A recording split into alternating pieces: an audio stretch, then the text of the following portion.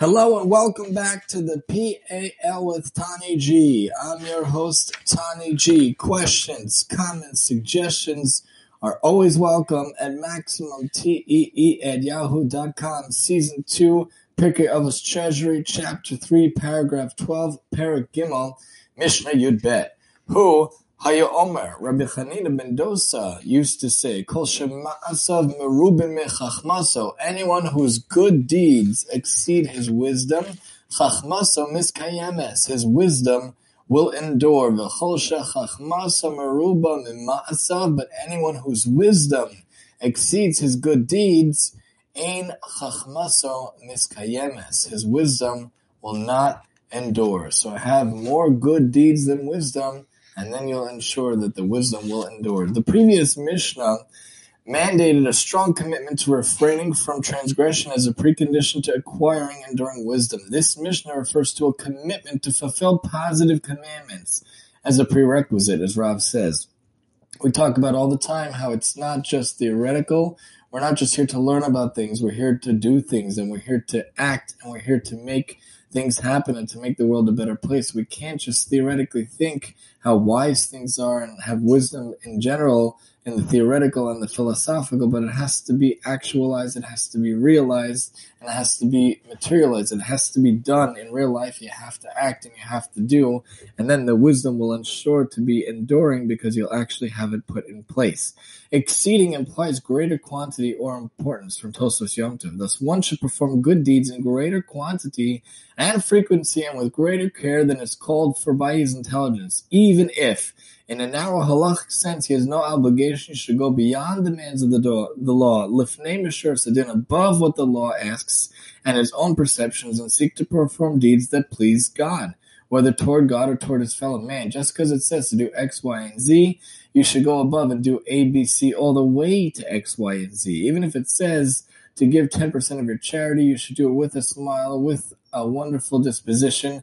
They say some of the best people to go to for charity collectors are not the people that even give them money, but the people that give them the smile, they give them the warmth of their home, they give them a hot drink, they give them a scone or a rugelach or something for them to sit and to have their heart feel happy and their stomach feel happy, even if not always is the wallet going to feel happy, because you have to go above and beyond, go more than just what the minimum says. Even if a person gives the $50 check or whatever, if he doesn't do it with a smile, doesn't do it with a nice disposition, it's almost as if it wasn't a check at all. You have to go above and beyond, not just give the money, but give it with a full heart, a happy heart, and a happy face. In areas of doubt, where one cannot ascertain with his own judgment whether he is obligated to fulfill a certain mitzvah or not, he should nevertheless fulfill it. From Midrash Shmuel, another explanation is that even when one does not understand the rationale for a mitzvah, he must still perform it.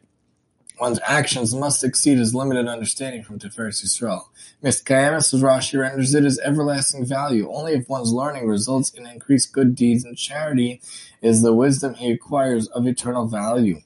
From the bottom, no foundation, no house. Rav Chaim Vital suggests that the reason why there's no special mitzvah to have good character traits, even though the whole Pirkei Avos is helping us work on that, is because these ethical, moral, and social values are the foundation upon which the entire edifice of Torah and mitzvahs is built. They say derech eretz kadma laTorah, having good character traits and good ways of the world precedes the Torah, precedes the learning of Torah, and it's the foundation on which Torah is really built. It comes before, then Torah is built upon that. Rav Elio Lopian offered the analogy of someone who hired a contractor to build a house for him. They settled on a price, and the contractor began work.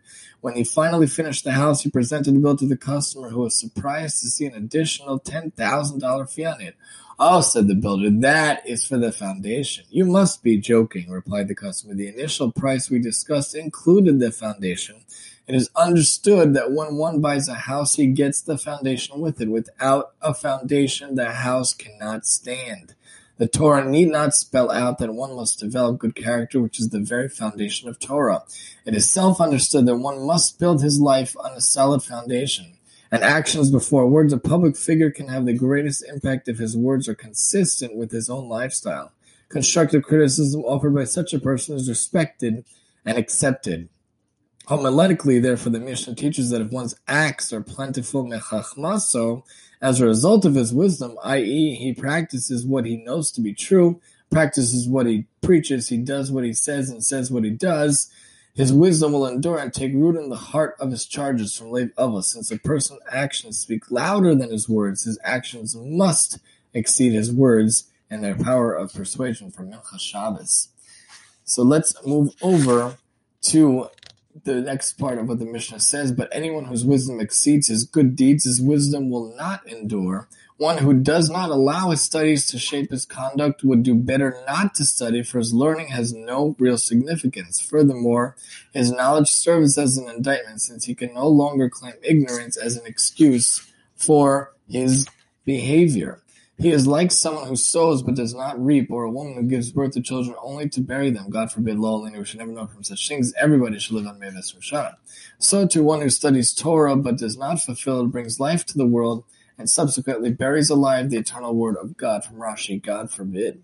One who will fulfill only the commandments that he thinks he understands uses his wisdom to limit his commitment to God. Such wisdom is counterproductive and can never flourish. When such a person is tempted to sin, his intellectual understanding of the spiritual danger involved will not keep him on the right path. From Tiferes Yisrael. Again, God forbid. Similarly, wisdom must be employed to create protective fences around the laws of Torah, increasing the pattern of action beyond one's understanding of what is minimally expected of him. If he allows his wisdom to remain static, does not use it to build safeguards against sin, his knowledge is severed from any connection to the eternal. From Tikkun Moshe. Wisdom attained through toil and activity is the one that endures.